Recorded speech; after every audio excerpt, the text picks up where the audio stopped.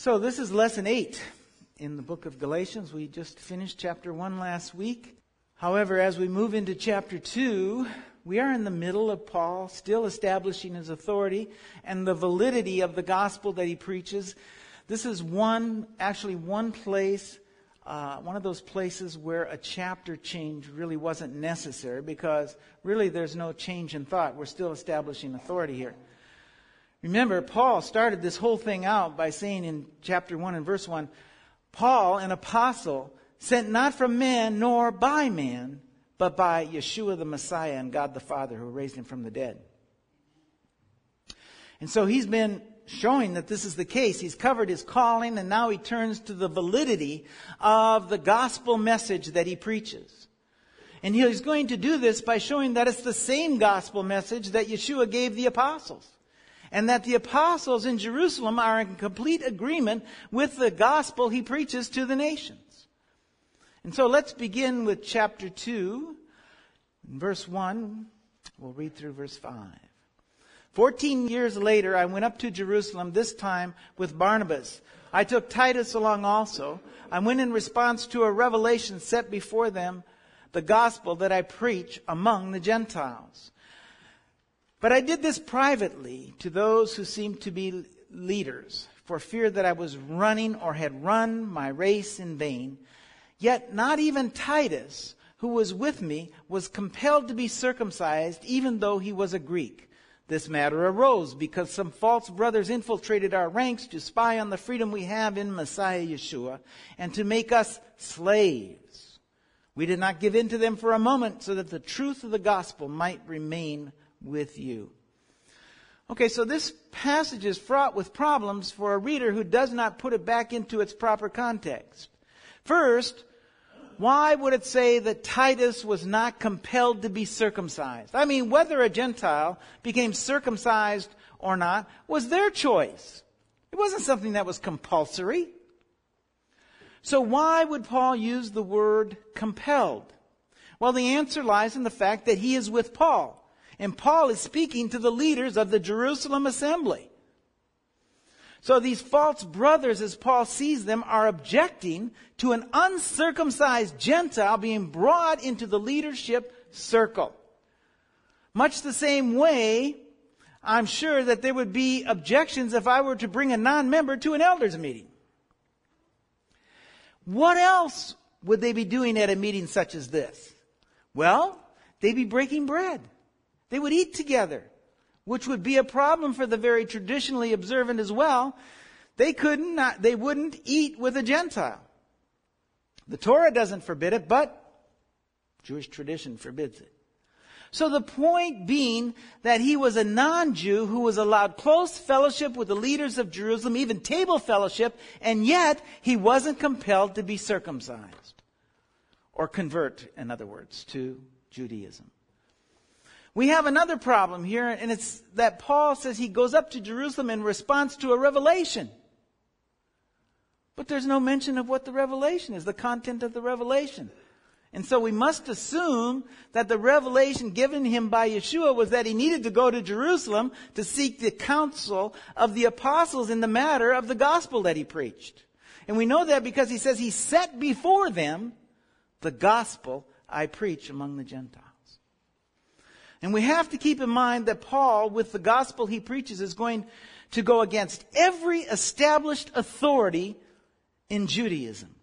Pharisaic, Sadducean, whatever Judaism, they all required that non-Jews become fully Jewish, circumcised, and to be made part of the community. And so Paul is really swimming upstream here. It doesn't matter that it's not a Torah requirement, because tradition says it is. And remember, tradition speaks as loud or louder than the Torah itself. And I'm going to show you that today. The teachers in Israel taught that God intended that all non-Jews who worship him and wanted to be a part of Israel had to convert. And while it's not apples for apples, what Paul is doing would be like you going around from church to church, telling them they needed to keep the Sabbath, and taking the time to show them in Scripture, and also show them in Scripture that not one of the original apostles or anyone in the book of Acts kept Sunday as their day of rest. You're not going to get far because church tradition speaks louder than Scripture in that regard as well. So the Lord tells him, look, go to Jerusalem and lay this message before the apostles and get their approval. Now the word set before them, if we look at the Greek, gives the sense of setting it before them for their consideration. He's not going and saying, this is what I'm going to preach, take it or leave it. He's laying it before them for their consideration and their opinion on the matter. And he's going humbly before these men, not arrogantly, but in all humility, setting before them what Yeshua had given him to preach and asking for their approval and I'm sure their backing. The other thing that points to his humility, he says, I did this in privately to those who seemed to be leaders for fear that I was running or had run my race in vain. He did it privately. He's not going up to create some big disturbance, but he's going up and doing it privately because of his respect for the authorities in Jerusalem. And he knows these are the leaders of the congregation of Yeshua. He knows without the approval of these men, he had and would continue to run his race in vain. Everywhere he goes, there will be those who contest what he preaches concerning circumcision. And we can also take from this statement that Paul might be having a moment of doubt himself even. Right? If he didn't get the approval he seeks, hey, that might be the end of the gospel he preaches. We might not have heard the gospel that he preaches.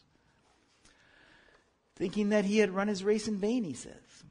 Also, since he says, yet not even Titus, who was with me, was compelled to be circumcised, even though he was a Greek, I think we can conclude that he did get the approval he seeks.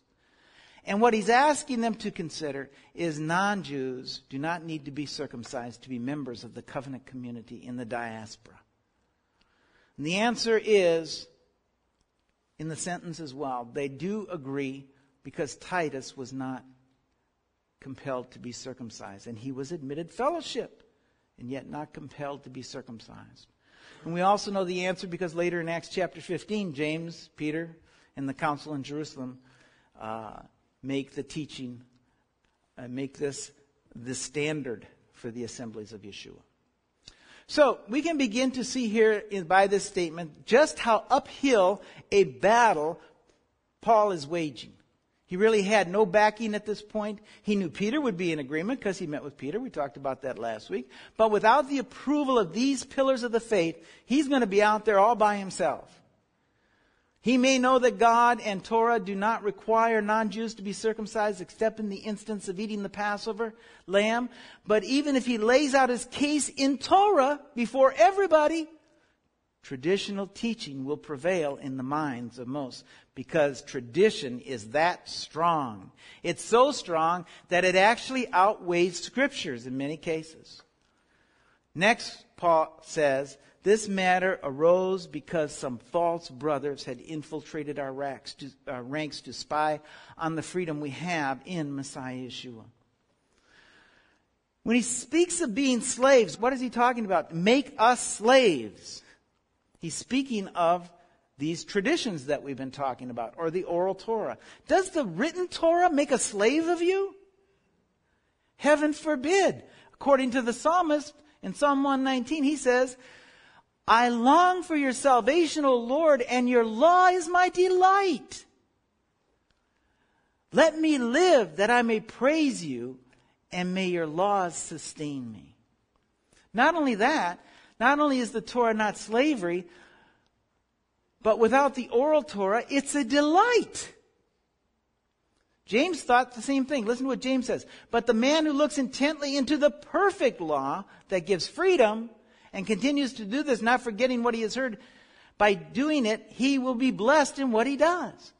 You see, it's not the Torah that makes a slave of men. It was the oral Torah that made the slaves of men. all the additions of the rabbis. And as Yeshua said, they had tied up heavy loads and put them on men's shoulders. And the heavy loads he spoke about were portions of this oral Torah, these oral traditions. So if these non-Jews consent to being circumcised, and by that they are saying, we're going to live life as a Jew. If they become circumcised, they're vowing to live as a Jew. And in the process, they will be obligated by means of that vow to keep the written as interpreted by the oral. And so what are they doing?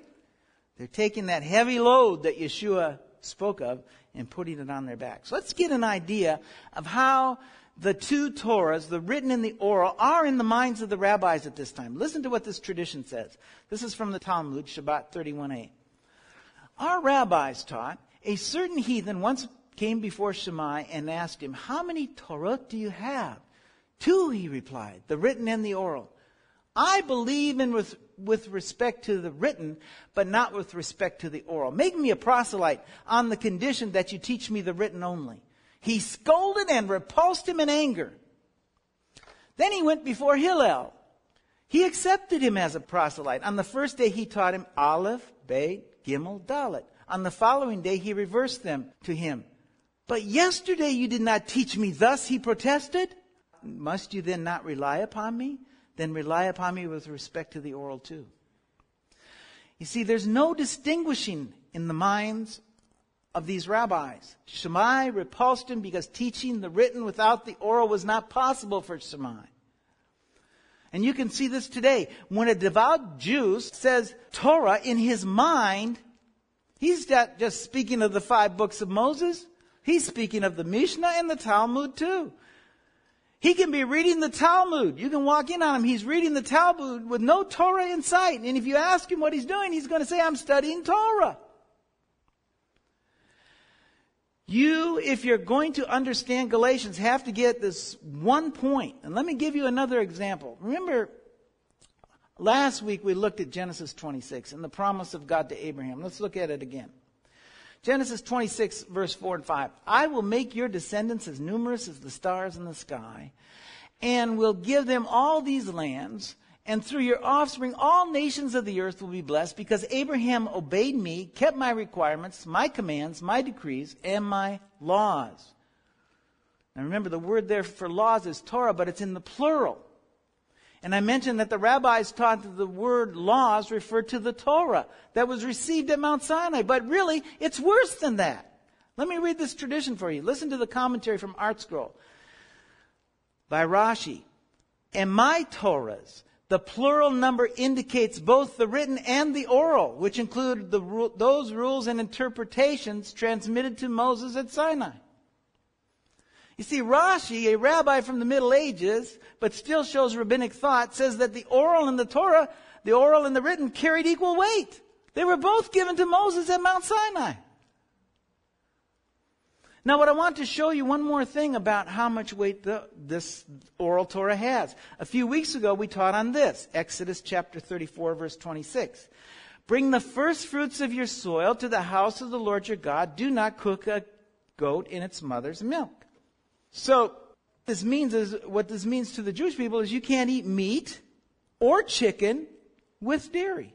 That's how they interpret this. Do not cook a kid in its mother's milk. Turns into you can't eat chicken or meat with dairy. And to this day, there are meat and dairy restaurants, meat or dairy restaurants that are divided into a meat side and a dairy side. Now, if we look at the tradition above, it says Abraham obeyed the written and the oral, right? Well, let's go to Genesis chapter 18 and see if he did. Genesis chapter 18 says, and he, Abraham, brought some curds and milk and a calf that had been prepared and set these before them, the angels. And while they ate, he stood near there under a tree. In this passage, Abraham clearly does not bother separating meat and dairy, but he serves these messengers from God. So what are you going to do with that? Well, easy. We'll reinterpret the Bible to agree with our tradition. And so that's what they did. Here's a tradition from art school. Again, Rashi's solution to the difficulty of why Abraham served meat and milk in seeming contravention to the kashrut laws, Rashi explained, would thus follow the following order of the verse. Abraham first served dairy items for the naturally required less separation and were ready first. Only afterwards, after they slaked their thirst and hunger, did he bring the full meal, which consisted of the calf's meat. Also, this is easy. We'll just put a few hours between the milk and curds and the meat. And then we're good to go. See? Now, again, this is Rashi. And he's from the Middle Ages. But again, it shows rabbinic thought on the matter. We'll just interpret Scripture to fit our traditions. And let me say something about Rashi, if you're ever going to, because I like to let people know about Rashi. If you're going to study Jewish tradition, you need to be aware of Rashi. He was a product of the times in which he lived. And during his life, the Jewish people were suffering under the Catholic Church. The Catholic Church would go in and stop their service.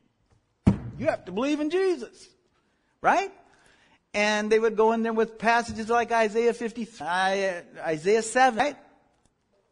He was a product of his time, and his interpretations on messianic passages is quite tainted by that persecution. He's one of the rabbis that the anti-missionaries of today love. One of their main sources. I did a series many, many years ago, probably 12 years ago. It was called Beware the Bible Changers. And Rashi played a big part, a key role in it. But that's a rabbit trail. I just wanted to, because I'm quoting him, I want to say that. But what I want you to see is that this is the mentality that Paul is up against. The oral tradition says that non-Jews must convert and be circumcised. In a Jewish mindset of the day, tradition is as powerful and as authoritative as the Word of God. And yes, it even outweighs the written Word. Because we'll just put 2 hours in here, 3 hours in here, so that we can justify chicken or dairy and chicken together. The other thing that we should see is how strongly he feels about these men. He calls them false brothers. That's a strong term to use against someone who has a different opinion than you do. But he uses it because their opinion is so contrary to the gospel he preaches. The message Yeshua suffered and died for.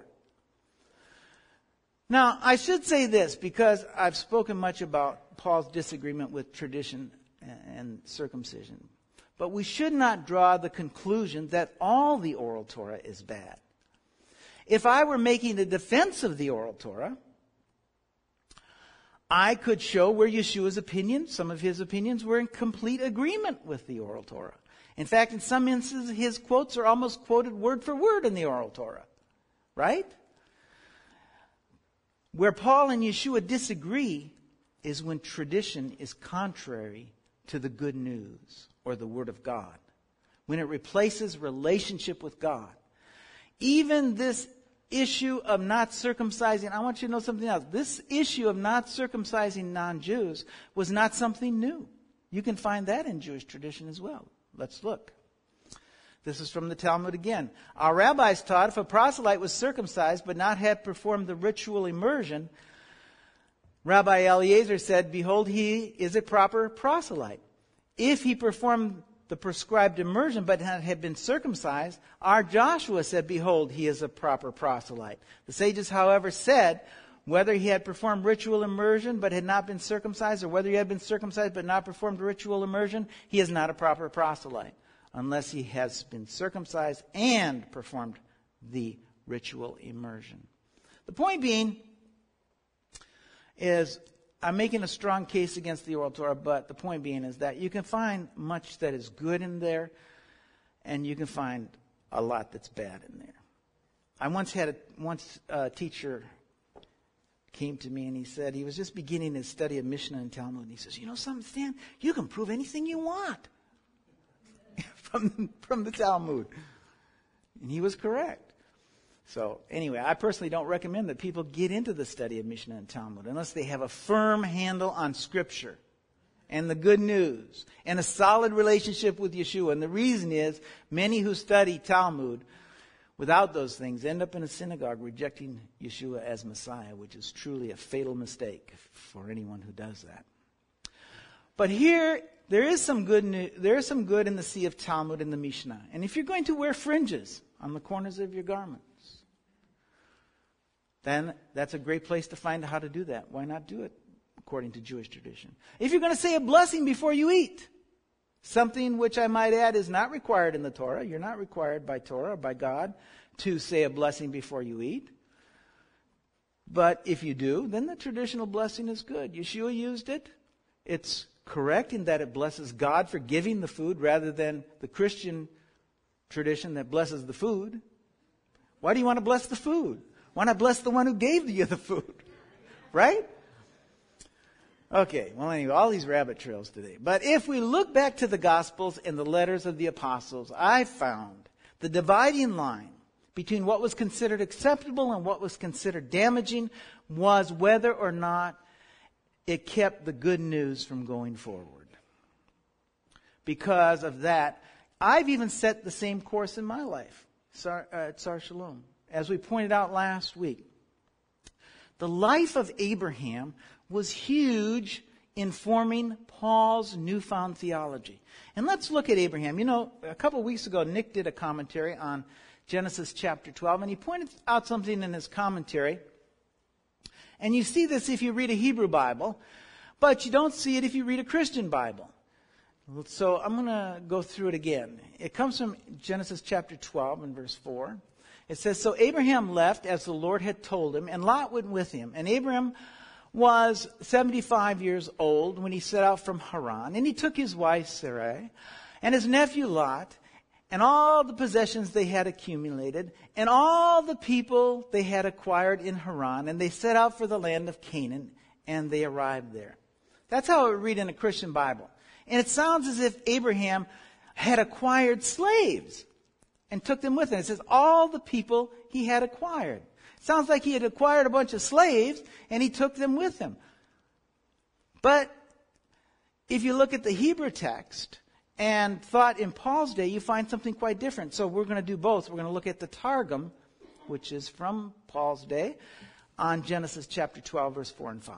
It says, "And Abraham went out, and the Lord had spoken unto him, and Lot went with him. And Abraham was 75 years old when he went out from Haran. And Abraham took Sarai, his wife, and Lot, his brother, and all their wealth which they had acquired, and all the souls they had converted." And I bring this up because the life of Abraham, which Paul used over and over as an example of our place in the gospel and what our lives should be, would have been seen by Paul and the other apostles as one that was filled with teaching others about God, first and foremost. One of converting souls, not to rabbinics because there was none, but one of showing people the love of God and converting them to a life filled with the worship and with relationship with God. The verse shows that Abraham was an evangelist for God. And this would have just been the beginning, because if we move forward to chapter 14, it says this: "When Abraham heard that his relative had been taken captive, he called out 318 trained men born in his household and went in pursuit as far as Dan." By the time we get to chapter 14, the number of men who were actually the defenders of the camp of Abraham were 318. Abraham and his witness of God had grown to 318 fighting men, not counting the old, the women, the children. Now that's quite a feat. You see, if we look at the life of Abraham, we find a man who God called friend. He was hospitable. He was quick to tell people about God. He had come to the God he had come to know. Abraham was not only an example to Paul and to us all, but he was an example that was followed by the men of his day. How many people do you know that have brought hundreds and thousands of people to the love of God? And not only that, But how many people do you know that would follow a man like this, that had shown them the love of God, out toward to rescue his nephew? Right? You see, what was important to Abraham is that all men come to know and worship the Creator. And Paul saw that. And because he was Paul's role model and Paul's forefather, what was important to Paul was the same thing. That all men come to know and worship the Creator. Let me read a passage for you that when I came to the revelation of what Paul was saying in this passage, because I'd read it times before, you read the Bible a lot of times and then all of a sudden the verse goes boom, right? It's like somebody turned on the light bulb right over the verse and now you're actually reading it. Well, this verse really changed my life in the course of this congregation. And first, let's set the stage for this verse, because it's been taken out of context and twisted so many times that if you don't understand that Paul is speaking about preaching the gospel, you might think that he had sewn his foreskin back on and lived as a Gentile. But if you take it in its proper context, which I'm going to do, we'll start with verse 18. Just this, that in preaching the gospel, I may offer it free of charge, and so not make use of my rights in preaching it. See, the topic here, and as we continue, is preaching the gospel. And in preaching the gospel, he says this: though I am free and belong to no man, I make myself a slave to everyone to win as many as possible. To the Jews I became like a Jew to win the Jews. To those under the law, I became like one under the law, though myself I am not under the law, so as to win those under the law. To those not having the law, I became like one not having the law, though I am not free from God's law, but am under Messiah's law, so as to win those not having the law. To the weak I became weak, to win the weak. I become all things to all men, so that by all possible means I might save some. I do this for the sake of the gospel, that I may share in its blessings. Do you see what I'm getting at here? He's not speaking of being a Jew one day, wearing fringe and eating clean foods, and then the next day taking off the fringe and eating pork dinner. Like somebody without the law. No, he's speaking of preaching the gospel message. And he says, when I preached to the Jew, his message was to the Jew. Why? To win Jews. And when he preached to the Gentile, those without the law, his message was to the Gentile to win the Gentiles who were without the law. What I want you to see is that to Paul, what was important, what was paramount in his life, was introducing people to God. That's what was important to Abraham as well. Well, when I read this and the Lord impressed the truth of this on me, it changed my life and it changed his ministry. And it was around the year 2000 when this really happened. I can tell because I'm going to look back at my sermons. And I'll show you why. But I really grasped this. And if you look at my sermons and my teachings before that, instead of Lord, I used Hashem or Adonai. Instead of John, it was Yochanan. Peter was Kepha.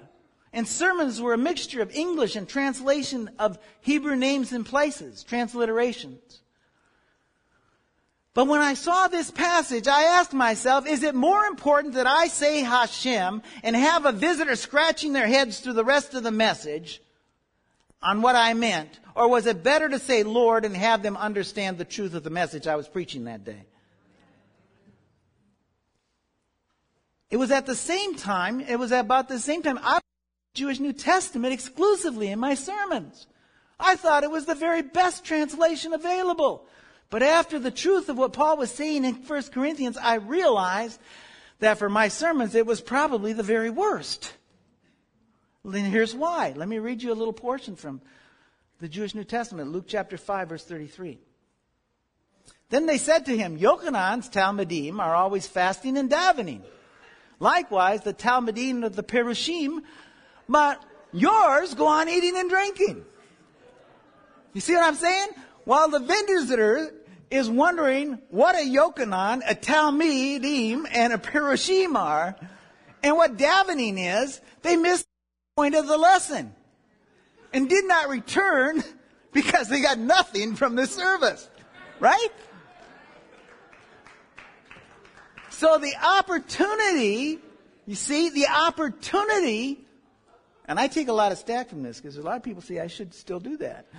But the opportunity to witness the truth of the Word of God was lost. Not to mention, mixing transliteration with translation is one of the more confusing things you can do to the Bible. So I said to myself, Stan, what's more important? The truth of what you're teaching or Yochanan instead of John? Of course, the answer was easy. So around 2002, things like Hashem and transliterations and the Jewish New Testament disappeared from my messages. And guess what? We grew faster than we'd ever grown before in almost every area of the ministry. And not that numbers are necessarily a measure of success of the ministry. But now we were making disciples of Yeshua. Visitors were hearing the truth of the gospel instead of Hebrew names transliterated. Another way, anyway, that's another rabbit trail. But because the point of the lesson today was to show you once again just what Paul was up against here. A Jewish mentality that says tradition was so truthful and so on the money that we're going to reinterpret the Bible in the light of that tradition. Right? That's why Yeshua said of the rabbis of the day, to some of the rabbis of the day, he said, you have let go of the commands of God and are holding on to the traditions of men. And he said to them, you have a fine way of setting aside the commands of God in order to observe your own traditions. Here's the moral. If you want the truth, spend more time in your prayer closet listening to Yeshua and asking him for the right answers and less time in commentaries. Amen? Hallelujah.